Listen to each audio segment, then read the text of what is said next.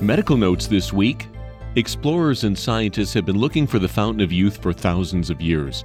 Now there's speculation they may have found an aging inhibitor in a generic HIV drug called lamivudine.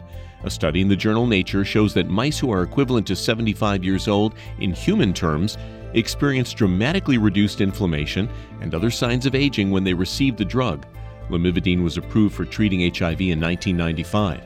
Scientists say they're anxious to start human anti-aging trials. Speed limits on highways are usually set as a result of engineering studies, but some local governments override those recommendations, believing that the lower the limit is, the safer the road will be. A new study in the journal Accident Analysis and Prevention shows that's only partially true.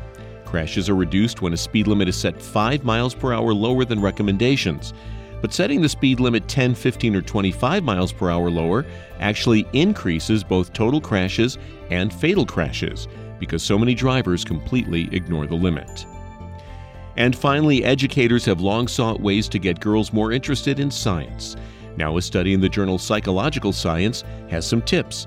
The study shows that suggesting let's do science is much more effective at getting girls engaged than suggesting let's be scientists. Researchers say pervasive stereotypes, even among the young, torpedo the idea that very many girls ever do become scientists. And that's Medical Notes this week.